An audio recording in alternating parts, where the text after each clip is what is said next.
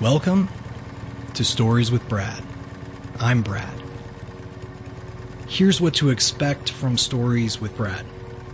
My overall goal here is using these audio stories to compile a final book following my journey around the world from 2015 to 2020.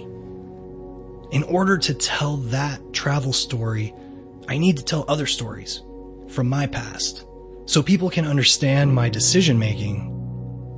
I see inherent value within the comments from those people who listen. Using input, I can make more appropriate choices with regards to which stories make the final cut.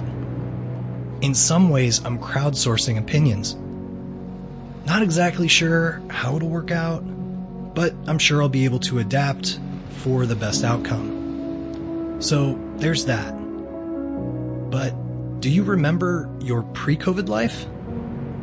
We cannot forget the civic subtleties, which opened doors to amazing human interactions. My pre-COVID life is one I don't want to forget.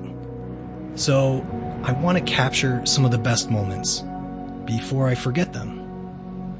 After all, I survived a journey which I thought would either kill me or save me.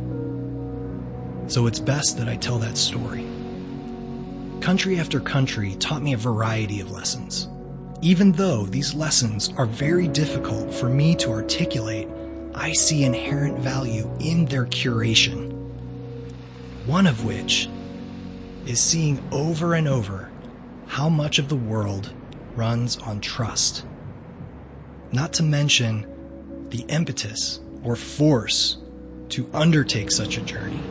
These lessons have lived in the periphery of my daily actions and have come to serve me in many different aspects of my own life. So it seems like, in a way, curating these stories is driving towards value. Finally, I've also found that doing this in public ensures I give extra effort in not only the final review, but accountability for accomplishment. I'm also keeping all of these family friendly unless otherwise indicated, so no one has to worry about listening out loud with little ones around. Thank you for coming with me on this journey. Many more to come.